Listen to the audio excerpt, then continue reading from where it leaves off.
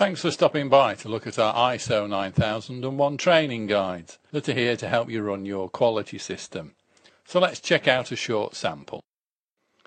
To determine the necessary competence, don't just list qualifications and experience of current staff and put records away in nice new files. A lot of companies just do this. They just go round the patch, look at who's working for them now, retrieve all the certificates and everything else that's relevant, put them in a file and think the job's done. That couldn't be further from the truth. You need to turn this on its head, and this is what I mean. You need to identify what the job needs in terms of skills. Okay, forget the people that are working for you at the moment.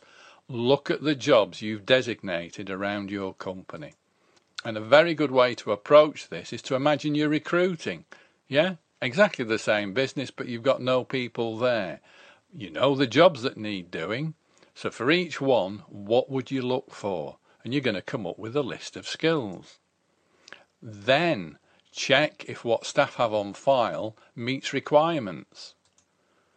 If not, then you need to train them. You're obviously going to generate gaps within this set of records, and that's immediately telling you training needs and requirements. It couldn't be simpler.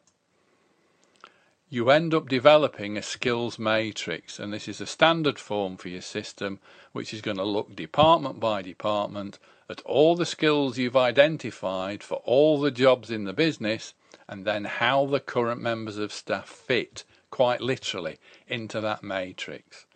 Hopefully the vast majority of skills will be on file, but where there's a gap, you just get on and train them. It's as simple as that. I'll show you an example of a skills matrix in the next video. But do remember, with training, close the loop. Okay?